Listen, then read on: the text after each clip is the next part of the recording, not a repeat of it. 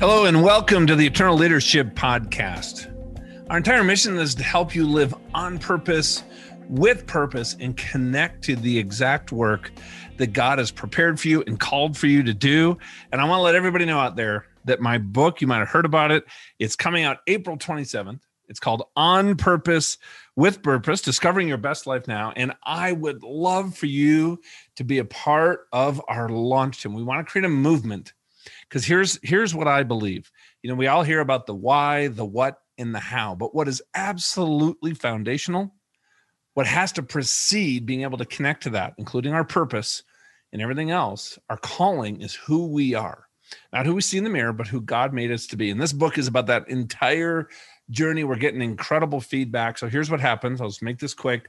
Join the launch team. You just go to beyondinfluence.com/book. You're going to get a free copy, a digital copy of the book. It's normally $16.99 when it's going to be on Amazon. You're going to get access to some of my courses. We got some great surprises. Also, the only thing I'd like you to do as part of the launch team is just order a copy of the book, lead us a review, and share some of the stuff that we're going to be putting on social media. So we just want to make an impact out there. So please join the On Purpose, with Purpose launch team, and as a part of that circle of champions, we got some other great stuff in store for you. So with that, we have a great episode for you coming up next.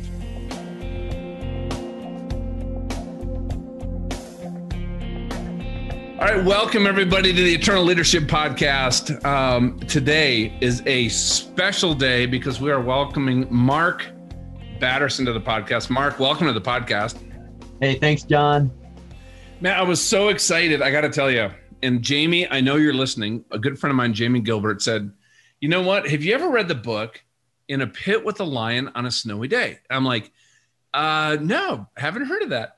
He goes, oh, man, best book ever. And so, Mark, I was so impressed because I'm like, okay, the entire book is from 2 Samuel 23, 20 to 21. Mark, you're like cruising through the Old Testament. You read about this guy. And how do you pronounce his name? Benaiah? How would you pronounce it?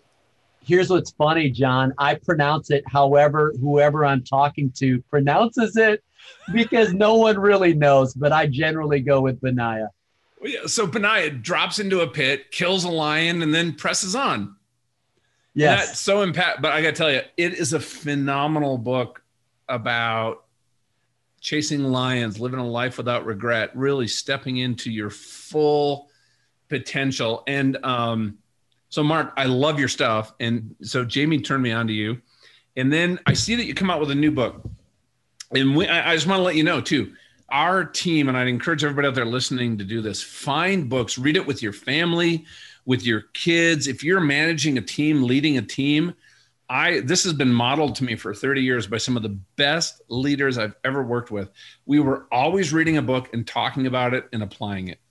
So the book that you just wrote called Win the Day, 7 Daily Habits to Help You Stress Less and Accomplish More. Unless you guys want to accomplish less and stress more, this is not going to be the podcast for you. I'm just going to let you know off the bat. Okay. But here's the other thing too. Just reading a little bit and getting to know Mark, right? You're a big guy with kind of, getting close to folks, developing a relationship, having nicknames, right? I know George W. Bush used to do that also. So I was telling Mark, I was in the Navy as a fighter pilot. My call sign was Rammer, which was based on my last name, Ramstead. And so either you have a nickname, a call sign, and here's the deal, Mark. My wife, the guys in my squadron, Bird, Rat, Darth, Steamer, Nibs, I can go on and on. She didn't know anybody's actual real name. Because nobody used them ever. Yes. She's like, hey, have you heard from Bird lately? I'm like, and I know exactly who she's talking about. And, she might not even know that his real name's Jay, but I was telling Mark, I said, you know what, if we had a Batterson in our squadron, just getting to know Mark a little bit and through his writing, I would have it would have said on the side of your jet, Mark Slugger Batterson. Because my son plays baseball, right? That slugger, he's that guy that you can just count on. He just steps up to the plate. It doesn't matter what kind of junk and nasty stuff the pitcher's throwing, because you just come up and you just crush it. And Mark, you've been doing that. Like, So everybody out there, right? There's so much happening, right? A lot of you guys know my story as I've recovered, right? This has been such a long journey. And often we look back, like, it's so easy when you're in a bad spot to look back with regret, saying, what if? Could I do that over? What if I'd made a different decision? What if I'd stayed at that job longer? What if I put up with that person a little bit longer? What if I had that crucial conversation earlier? So that flows through our head. And then we also think about, what is it, shoot, like right now, 1 in 3 Americans have had a pay cut. There's a lot of uncertainty. We're starting to think about, hey, what does it look like by this time next year and 2 years and 3 years? What I found for myself, when I move my own head and my brain out, the farther I go into the present, the future, the more my stress and anxiety goes up. It just starts to rise. What I found was, and this is something that God gave me as I recovered, and that was and this has been my prayer every day now since 9 years since my accident, is God, just show me that next small step that I need to take today. Even if it's literally over the course of a day, one thing, that one phone call I need to do, that one thing I need to write, or just sit down in a chair quietly and think about it and journal on it. But what is that one thing? And God, in really partnering with the Father, trusting God with all these little small steps, He's led me on the most unexpected journey and path, nothing I would have ever planned on my own, to an outcome that is beyond anything I could have ever accomplished. And Mark, it's a very similar journey for you. And what I love is because from where you started and some of the things that you're going on today with Mark, is, if you guys aren't familiar with Mark, just a quick background. You are a pastor in Washington, D.C., New York Times bestselling author. You started the D.C. Dream Center. You also started Capital Turnaround, correct? Yep. Which is grown into, they brought us, think about this, sitting around with a bunch of friends, right? Probably sitting around with some friends going, hey, what if we bought an entire city block in DC and transformed it to serve the community? Hey, well, what would that cost? Oh, I don't know, 20, 30 million bucks. Well, let's take a small step in that direction. And now that's in place, isn't it, Mark? It is. Yeah. So we're going to talk about some really exciting things, because I think right now, especially at this time in history, where we are at, especially going through times of adversity, and what's happening in the world right now is unfortunately, it's going to happen again. It doesn't matter whether it's a year or 3 or 5 years. I think what is so important for us is to develop and create habits that allow us to prepare for, and take advantage and grow our crops in the good times, and be able to weather and go through adversity and emerge on the other side, not only stronger ourselves, but help the other people around us emerge stronger. So I'm really excited about this conversation. And Mark, a little bit. So before we get started, I'd love for you to maybe share a little bit about just kind of your whole journey and everything that's kind of led you to this point. And then I have some really specific questions about this book, and everybody, we're going to dig into some of these key 7 habits that I think is really going to help you out. I love it. Hey, and John, like right from the get-go, is it John or Rammer? What do I do here? Like, what are we going, nicknames or real names? Benaya, man. I'm just going to let you go with whatever you do, whatever you want.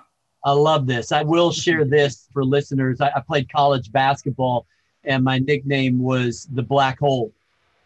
And my nickname was the Black Hole because if you passed the ball to me, you weren't getting it back. I never saw a shot I didn't like. And so I think we're in good company. Jesus called James and John the sons of thunder. So I love giving nicknames. And can I share one little fun fact, John? This is going to be so fun for listeners. Yeah, absolutely. Okay. So I'm recording the audiobook for Win the Day. And my sound engineer says, hey, do you know in Hollywood, the way they used to give people their names? And so people like John Legend, listen, that's not his name. Lady Gaga was not born Lady Gaga. These are stage names. He said the way they used to do it in Hollywood is they would take your first pet's name as your first name and your mom's maiden name. And so I have done this with our team, with other teams. It's a lot of fun. The bottom line, John, is you're talking to Muffy Johnson. I'm Muffy Johnson if we're going by pet name and maiden name. So okay, so then I would be Barney Polifka. Okay, Barney Polifka. And that sounds like somebody that would hang out with who's the purple dinosaur? Yes, Barney. Oh, Barney. That is Barney. Yes. Yeah. I'd be like Barney's like, goofy little cousin. I love it. Well, hey, what a fun note for us to start on today. That is fun. You got to have fun. Yes, I love it. Well, I would love to hear, for the folks that aren't familiar with you, up to today, what you're doing as an author, pastoring a church in DC. You've started Ebenezer's, which is one of the best coffee houses in DC. And it is a total kingdom community. The DC Dream Center, the Capital Turnaround, right? We see what you've accomplished today. And it was interesting, Mark, when I first started the podcast, I'd have a lot of people on that have accomplished these incredible things, and they would focus on that. And I got a lot of feedback from people saying, that's awesome. But you know what? I'm not wealthy. I don't have all this extra time. I want to talk to people that are, I want you to bring people on the podcast that I can actually relate to. And that's what I love about you, because you're so relatable, because every step of the way, all the way through, you've just been, somebody out there, but you keep moving forward. You keep taking risks. You keep maximizing partnership with God, what you're doing right now today. And I honestly, that is a formula that no matter where anybody is out there in life should be encouraged by. And so with that, I'd love for you to share a little bit about, whatever God's put on your heart to share kind of about your journey up till today. Yeah, absolutely. Well, here's a quick flyover. When I was 22, graduated from college, didn't know what to do. So I did what you do when you don't know what to do. I went to grad school. I went to seminary. And 22, I felt called to two things, John. One, I felt called to pastor. Wasn't sure when or where or how.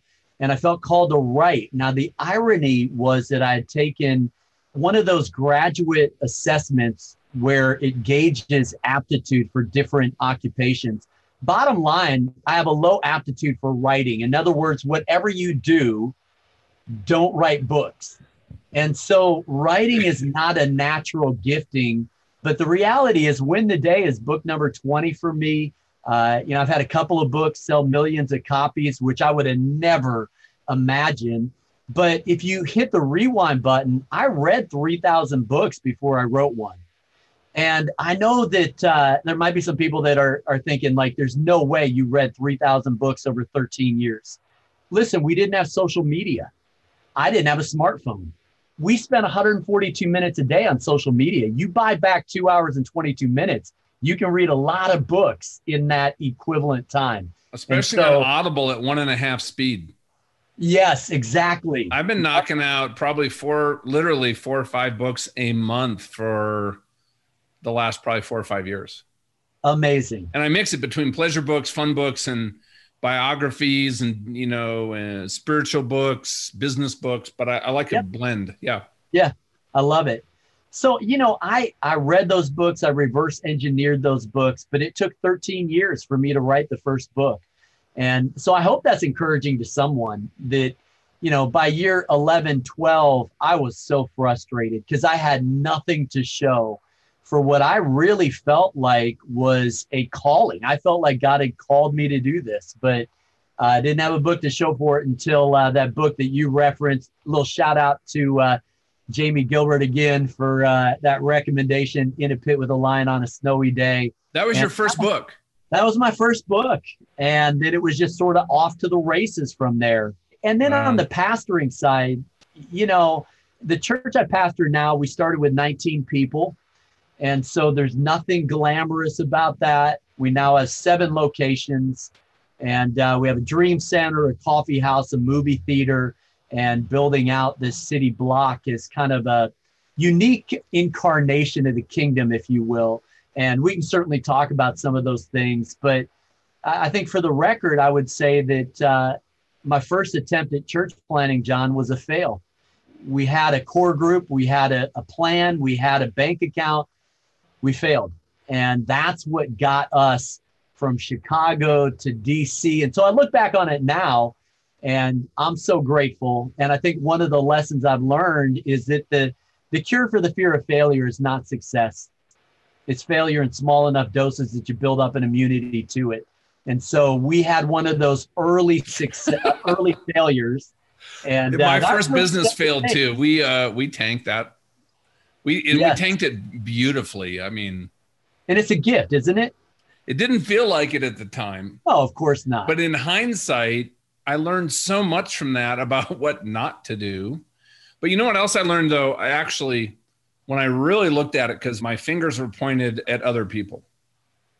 And when I actually got some great mentorship and took responsibility for how I was showing up, for how the attitudes that I was bringing into situations, and for the actions that I took and my role in the results, and I had an amazing mentor that helped me kind of process through to that place, was absolutely transformational. It was a pivot. That period of time for me was a pivot point in my business career.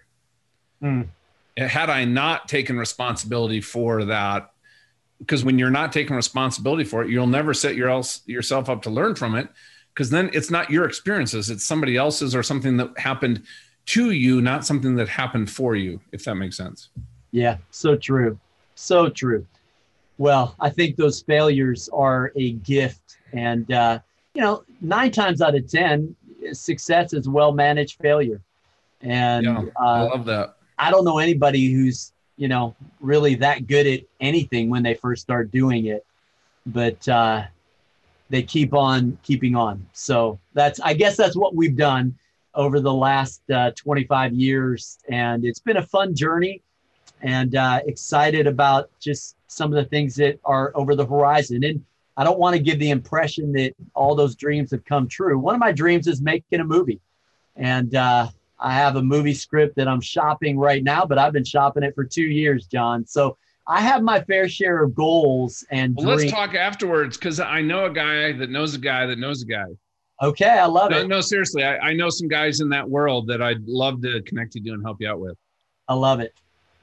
Well, and that kind of brings us to today, right? It's interesting, I think with the Dream Center, right? One of the things you write about in the book is that there's so many people that we delay, we downsize, God put something on our heart and we dismiss it without taking the time to examine it. Did maybe God put that there? Is that a dream? Is that a direction he wants me to move forward toward? And I think a lot of it is we don't know how to start. We want to play safe. We've been burned in the past. We've taken risks without maybe knowing how to assess risk, where it felt like it burned us, or depending on where our identity is and our self-image. And this has been me, right? When my first business failed, I was mortified. I felt like I'd let everybody down. I felt like all my friends from high school were talking behind my back. Guess what? They didn't care. How's that? Right? We're kind of playing to the band, the grandstands from high school.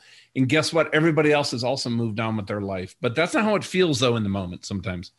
And really what you're doing is you're encouraging us through this to really get back to a God-sized goal.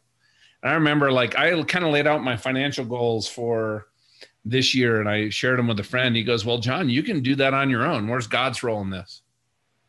You know what that was, Mark? That was me playing safe. Yeah. And he goes, you know what? Why don't you 2X all that? I'm like, okay. But you know what? I'm so glad he challenged me, because when he challenged me to 2X it, I had to really rethink everything I do and why I do it. So with that said, what really led to, you think, this book at this time in your career, and why now? Yeah, those are great questions. I think going into 2021, the timing is pretty fantastic, because everybody's ready to hit that reset button. And, I'm a big believer in life goals. I think it sanctifies the reticular activating system, this part of the brain that determines what we notice and what goes unnoticed. And you won't accomplish 100% of the goals you don't set. That said, you have to reverse engineer those goals into daily habits. And so show me your habits and I'll show you your future. And I think this is a book that brings us back to basics as the world is kind of spinning around us, with the COVID crisis, with the racial tension and the political polarization and kind of all of these things that are happening in culture, what I've learned is you got to go back to basics. You got to make sure that you have the right daily rhythm and rituals and habits. And so the book is really intended to help people deconstruct, reconstruct their habits, reverse engineer those things.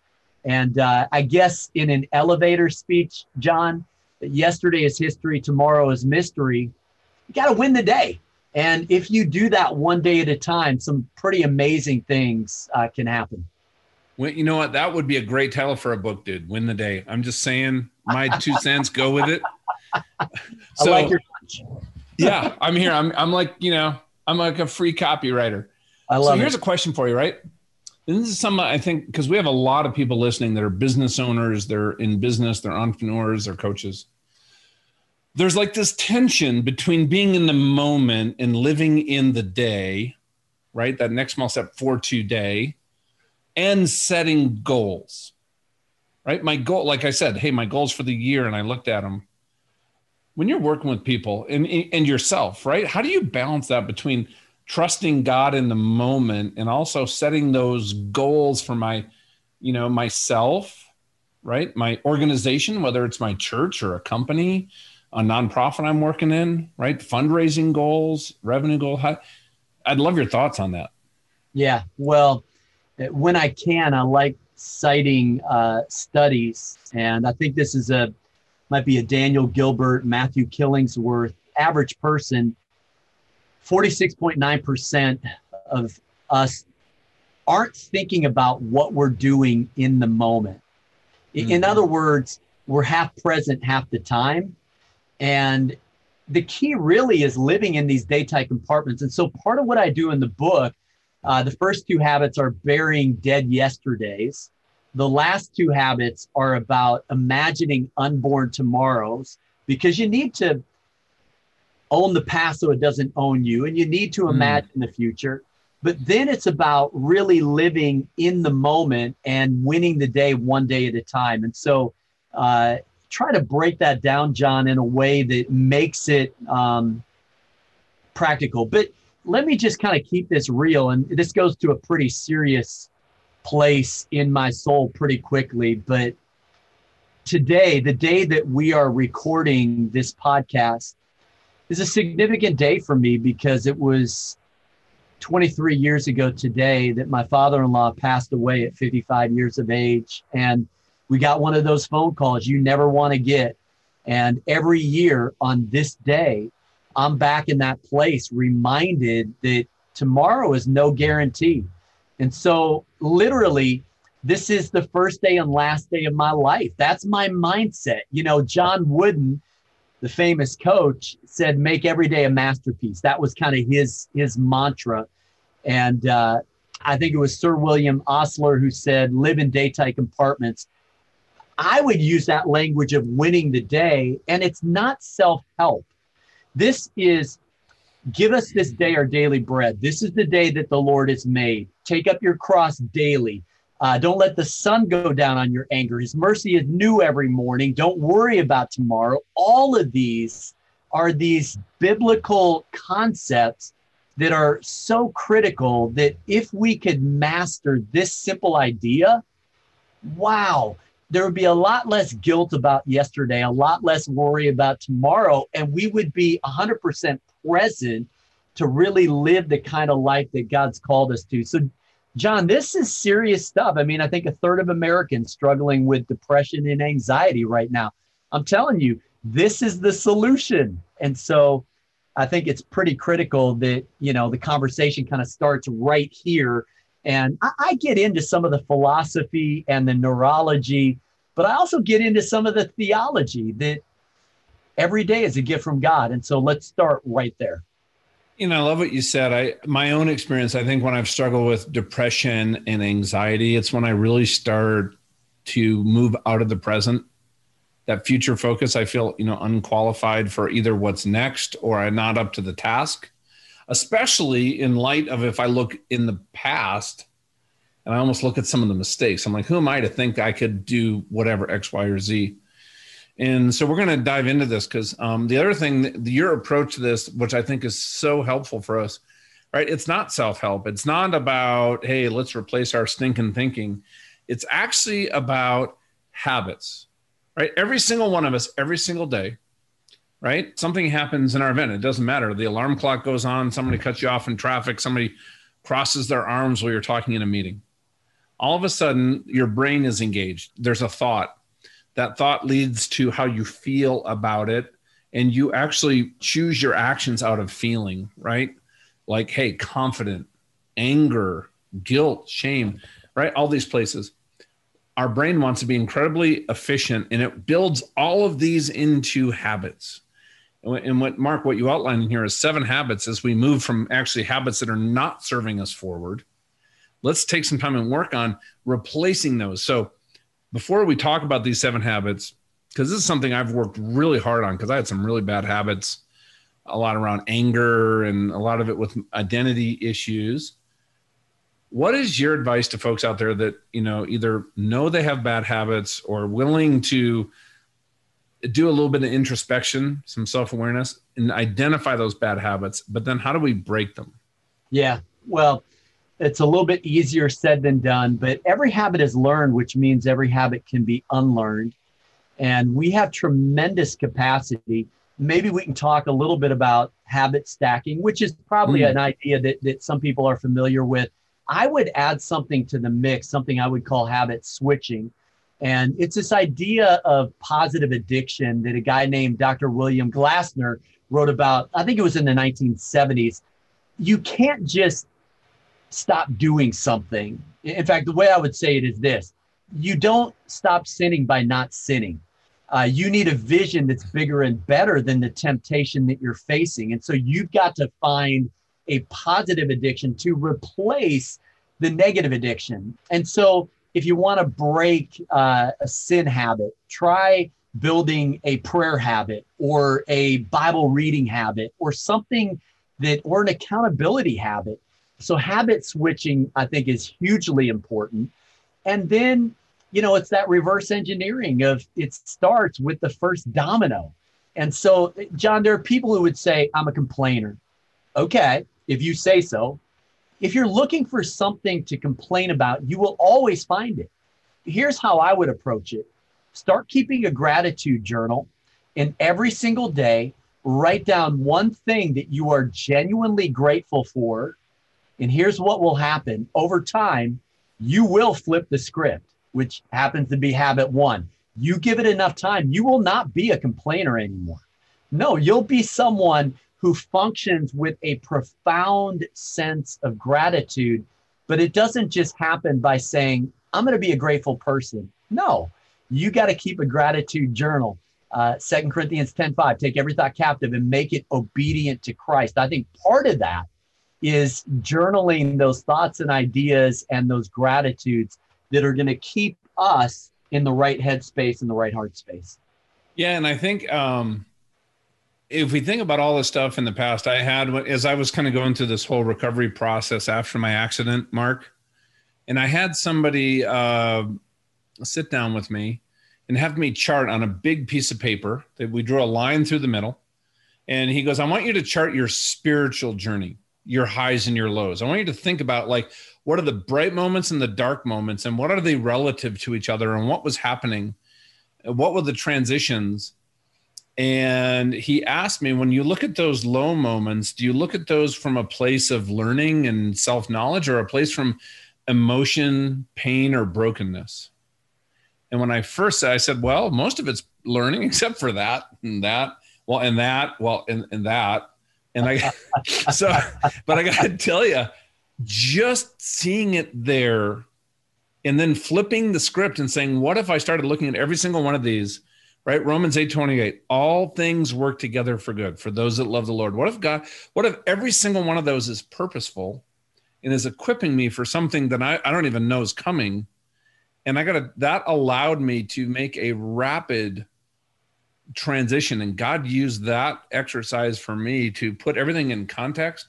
And like you said, start looking at things totally differently.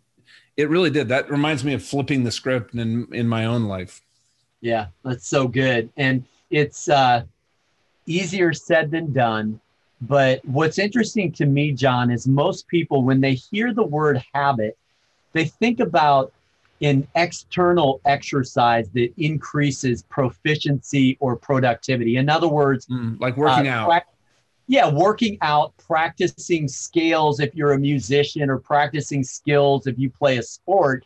And that's certainly a powerful thing. But, according to the science of cybernetics, two kinds of change. First order change is behavioral. It's doing something more or less.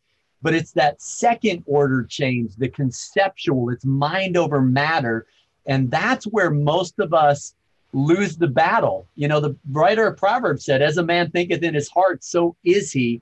And so I think starting with those internal mental habits, and by that, I probably just mean our self-talk or internal monologue, is so critical to getting all of the rest of those habits right. So as an example, flip the script, right? You start hearing yourself talk from either a victim mindset or a fixed mindset. It's really creating this habit of saying, oh, that's not going to serve me well. That's not helping me. How would I change that? What is that coming from a place, taking that, capturing it, and what would God say looking down at me about that? But what you're talking about, though, is intentionally kind of monitoring my self-talk and not saying, hey, I'm really bad at this. I'm a 3. I need to be a 10. That's might be too big of a leap. But what if you just said to yourself, hey, I'm a 3. By the end of this month, what if I just went up a +1? Yeah. What would it look like to just go from a 3 on my self-talk about my past and my history and my decisions from a 3 to a 4? Guess what? That'll liberate you, folks. Yeah. Listen, I'm telling you right now, don't worry about jumping from a 3 to a 10. That's too big. You'll fall on your face and break your nose. Yeah. But a 3 to a 4 is something I might be able to do in 30 or 60 or 90 days. Yep. That's so good. John, could I share 2 questions that I found are absolutely critical? And I share these in the first couple of chapters of the book. The first question is this: can you do it for a day? Love that question. If you're 75% of New Year's resolutions fail in the first month, and that's because if you think in a 1-year timeline, like you feel like quitting before you even get started. So you've got to break it down. Can you do it for a day?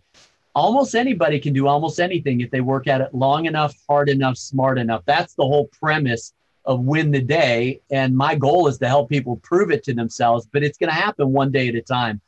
The second question is this, and it's a hard one. It's the question that my wife asked herself after being diagnosed with cancer. What have you come to teach me? Listen, we say to the things that come into our lives that we don't want to happen. John, you've walked a journey yourself with some of the challenges you faced. You've spent more time in a hospital than any person should have to. And by the way, I had severe asthma growing up. If you added it up, I have spent months of my life in the intensive care unit. So I'm not speaking in a vacuum here. And my wife and I are not out of the woods yet with her cancer. But listen, here's the deal. What have you come to teach me? And I think if we take that mindset, now we begin to learn the lessons that God's trying to teach us. And now we begin to cultivate the character that God's trying to grow within us. Hey, I just want you to know, too, and for our audience, what's your wife's name, Mark? Laura. If everybody could be praying for Laura when you hear this, she just goes through this, and just pray for healing, and just so much our community can do as we pray for each other. But just wanted to put that out there. Thank you for sharing that. John, I want to say thanks for that. And I want to delineate, because as people read the book, they're going to read that story. But the rest of the story is on the day that I got the first copy of Win the Day, and I shared that story about Laura's battle with cancer and the things that she did with her diet and with even things like laughing more and eliminating toxins. On the day I got the copy of the book, the cancer had come back. Now, I want to say it's non-invasive, it's low energy, and we're confident that we're going to go back at it and get it. But it means another surgery, John. And that's just me keeping it real. Like life, God comes to us disguised as our lives. Mm-hmm. And we don't like those low points, those points where you're talking about on the graph. I don't like those points either. But I look back on some of them, including the 2 days that I spent on a respirator after my intestines ruptured after emergency surgery when I should have died. I look back on the worst day of my life, and I can honestly say from the vantage point of 23 years later, that may be the best day of my life because I don't take a single day for granted after a moment like that. Wouldn't want to go through it again, but wouldn't trade it for anything in the world. I agree with that. You know, that with what you just said, you make a really beautiful distinction in the book, and I'd love for you to expand on it, about the difference between minutes and moments. And I think it really ties into what we were just talking about. Yeah. Well, time is measured in minutes, but life is measured in moments. And so it's this idea that God has called us to manage both. There's a beautiful word in the Greek language that can be interpreted time or opportunity when you come across it in scripture. And it's this word kairos. It's understanding the moment. It's that sixth sense, John, that, you know, you were trained as a fighter pilot. And so you have this skill set, but I bet you would say as a fighter pilot that there were certain things that weren't on the dials on the dashboard, that they were sixth sense things. Yeah, we used to call that flying by the seat of our pants. No, seriously, right? Like it's not on the instruments. Yep. But you have this gut feeling that, you know what, I need to make this correction. And all of a sudden it was absolutely the right correction. Yep. And now you learn that from actually making a lot of the wrong corrections. John, I don't think any seminary professor has ever interpreted it this way, but kairos, flying by the seat of your pants. There you go. I love it. I love it. And so I'm trying to apply for a professorship, Mark. Maybe you can help me out with that. Come on. All right. Yeah. Hey, well, and you know, I want to manage both. I want to manage the minutes. Yeah. But I also want to steward the moments. And so Eat the Frog, which is the third habit, I talk a little bit about how you don't find time, you make time.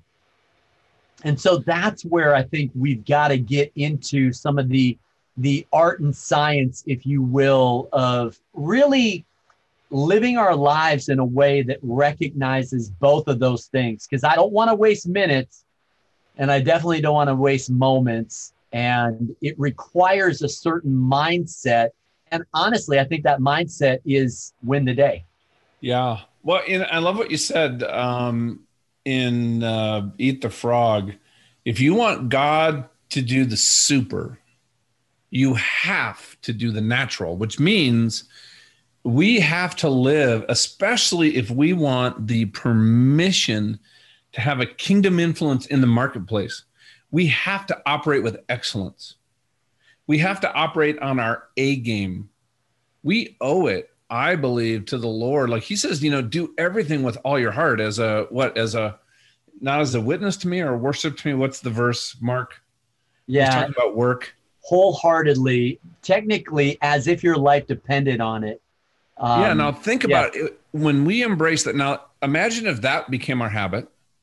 Like we're looking at the obstacle. You talked about kiss the wave, right? The obstacle, those things that we see in front of us are not really the enemy. It's actually like pruning, right? And we need that. We're not going to get stronger if we don't, it's such an old trope, right? You go in the gym, you have to whip weights. If there's no resistance, you don't get stronger. Yep. But think about this, emerging through a time like what's happening in our society and our economy right now. When we go through this, folks, there's only one of two things that happen. Nobody maintains status quo. That is a false premise. We either get stronger mentally, physically, spiritually, emotionally, or we get weaker, or it's a mix of those. And I got to tell you, having those habits that we're talking about here, being in community with other people. That's why I think like reading a book like this with a team where somebody goes, no, I got this one down. This one's easier for me. Oh my goodness. Well, I am struggling with that big time. And you help each other out. You share stories. This next one here, Flying the kite. This is how you do. I love this. How you do anything is how you'll do everything. And there's a book, I think it's by Chuck Swindoll. It's about rising. I think the title is Rising Above the Level of Mediocrity. And what he said was, wherever there's mediocrity in your life, anything else that you think is excellence, but there's mediocrity that exists, you're fooling yourself. Yeah. Because that is that lowest common denominator. But anyway, if you could maybe walk, what are your thoughts on that? I mean, I just love talking about this stuff because I know it's these kind of habits. My prayer for everybody is that you grab onto bigger goals and you develop habits that help you to move toward those goals. You might not accomplish them, but in the journey of moving toward them and doing all the right things in the present, you're going to feel a lot better than you probably do right now. Yeah, no doubt. I think, John, it's about doing little things like they're big things. And so this is so freeing to me. Don't despise the day of small beginnings. And so right now you alluded to it, we're engaged in developing a city block. We've got about 50 million invested in it so far. And that is a big, hairy, audacious That's a mind-blowing number, Mark. I'm just being honest with you, right? John, it is a mind-blowing number. Okay, yeah. Hit the rewind though. Yep. And our first year as a church, we were 19 people, and our average monthly giving, everything, was $2,000 a month. You annualize that income, you're talking about a church income of $24,000 in Washington D.C. In Washington D.C. And so that buys you a coffee every other day, maybe every third day.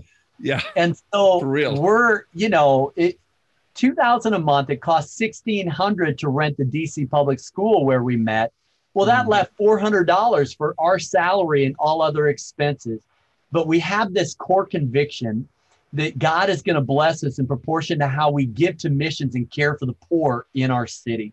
And so we come through a year like this last year, John, and our giving as a church was not down. It was up. And not only was it up, our congregation gave over $600,000 to a COVID relief fund that has helped thousands of people. Our DC Dream Center, we've served 55,000 meals this last year. You don't start there. You never start there. It started with the first $50 check that we gave to missions. It started with the first mission trip we took.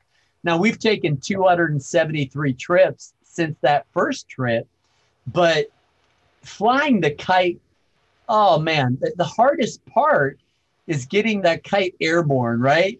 You got to have your back to the wind and try to get that thing airborne. But once you do, now you can start letting that kite out, and some pretty amazing things happen. And so we were talking about this before we started recording, that you overestimate what you can do in a year or two, but you underestimate what God can do in 10 or 20. And and so I hope that's encouraging to people. Well, that's huge. So what I took away from that is, right, whatever starts small can grow big. What I have seen, I think a lot of times when I say, okay, I want to create a movement, I want to create a nonprofit that feeds 55,000.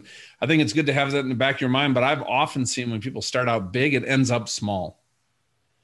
Because you know what? When you're starting out small and you're depending on God and you're working on really understanding who He is, you're understanding who He created you to be, not who you see in the mirror.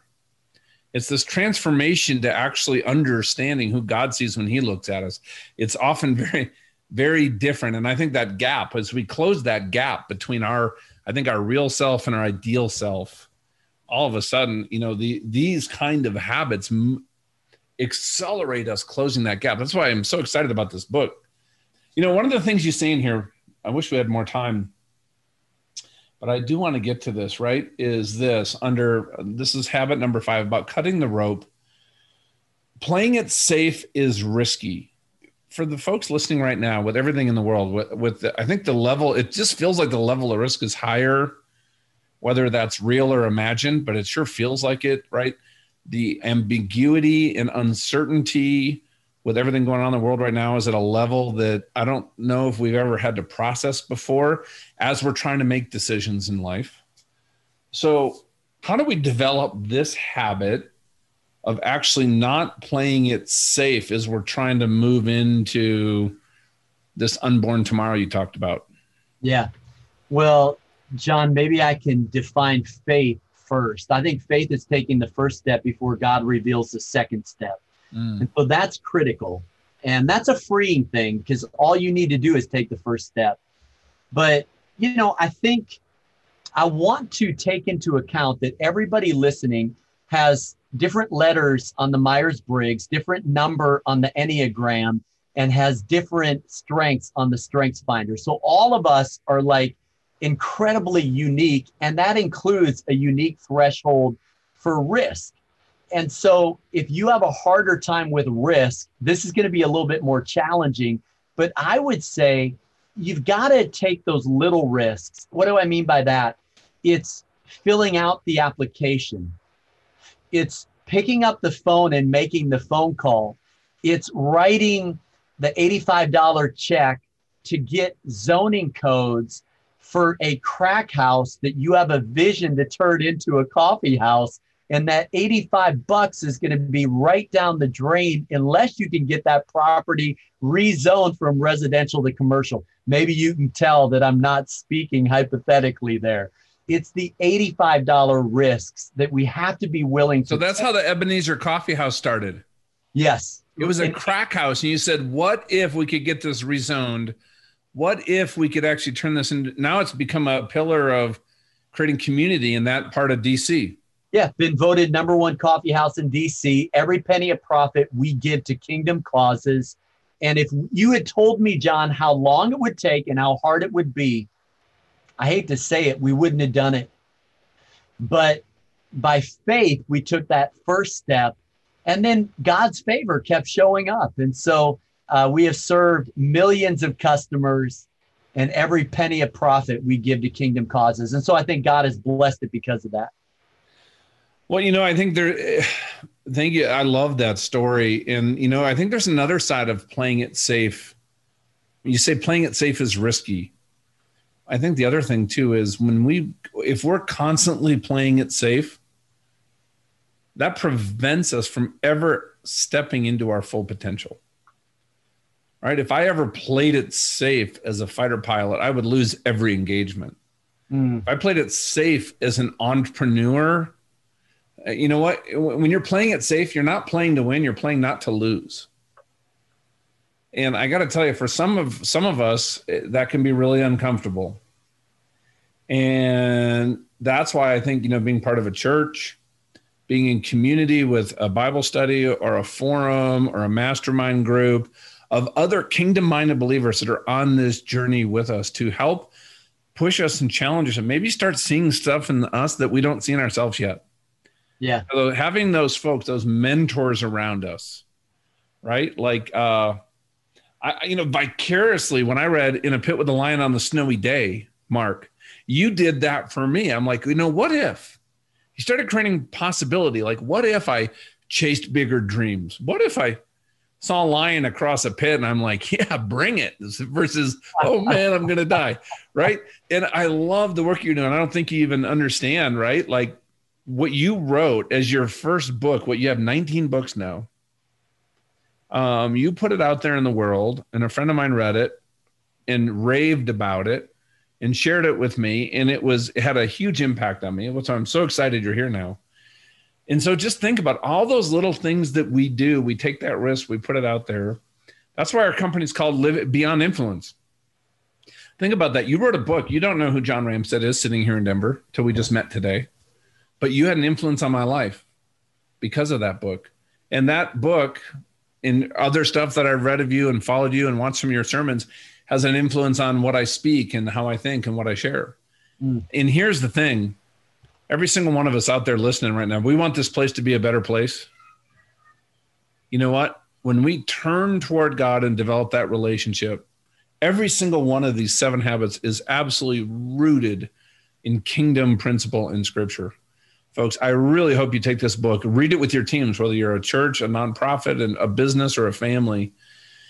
When we learn how to pray and pray for what is God to reveal his will, what he's doing in this world, and how we join him, these habits help us to join God in what he's already doing. Because I've shifted away. I don't know whether this is just me, but instead of praying for God's will for my life, Mark, it's been a shift toward, God, please reveal what your will is out in the world, because it's so much bigger than me. And what do I need to do to join you? And I think the other thing is, this is back from 2 Chronicles, right? And we have to repent, turn away from our wicked ways. And he's in that verse, he's speaking to us as the body of Christ. Our pride, our arrogance, our dependence on things other than God. There's so much stuff out there. Yeah. But, Mark, this is a long way for me to say thank you for who you are and what you've done. You've made an impact on me, and I'm just absolutely thrilled to get you to meet you in person. So everybody, how do people connect with you, reach you, find you? It's National Community Church. If anybody's in DC and wants to go to in-service or virtual services. And how else do they connect with you, Mark? Yeah, markbatterson.com. Folks can read a sample chapter, and we've got a fun trailer for the book, as well as that's Batterson with a B. Yep. Bravo. Yes. And Mark Slugger Batterson. And so people can, some value adds there as well, just free downloads. And then I'm on social at Mark Batterson, and would certainly love to connect with people. And John, what a joy to be able to have the convo, and we are kindred spirits, and just love the work that you're doing and the way that you're coaching people. Well, thanks, Mark. And, being the black hole that you are, it's kind of cool. Like, the black hole sucks everything in. Yeah. So you've become the antithesis of that initial nickname, which actually I kind of like the play on words there. But as we wrap up, what are just everybody who's been listening to this whole conversation, just final thoughts, prayer, encouragement you have for folks? Yeah, maybe 2 final thoughts. 1, you'll never be ready. If you wait until you're ready, you're going to be waiting for the rest of your life. I live by this little mantra, go, set, ready. And so I'm not at all saying that you don't do the groundwork, the due diligence, that's really, really important. But at some point, you have to seed the clouds, which is that 7th habit. You've got to take a step of faith and put it out there. The final thing I would say, John, is sin will complicate your life in a negative way, in a way it wasn't meant to be complicated. Blessings will complicate your life in a way it should be complicated. So when I got married, it complicated my life. Praise God for 28 years of complication. We have 3 complications named Parker, Summer, and Josiah. I can't imagine my life without those complications. 7 campuses is a lot more complicated than 1. Praise God. And I've heard the more money you make, the more complicated your taxes will be. And so I am praying that people would, their lives would be complicated by the blessing of God. The reward in the parable of the talents is not early retirement or extra vacation time. The reward for good work is more work. And so may God complicate your life in a holy and healthy way that will advance his kingdom. May his kingdom come. May his will be done on earth as it is in heaven. It's just turned into a prayer. Amen. In Jesus' name, amen. Oh, that's beautiful. Mark, you are awesome. You rock. If there's anything me or the community can ever do for you, you're welcome back at any time. I think we should do this weekly. What do you think? Just come on. We'll make it happen. Let's win the day together in 2021. All right, man. You're awesome. Thanks, Mark. Thanks, John.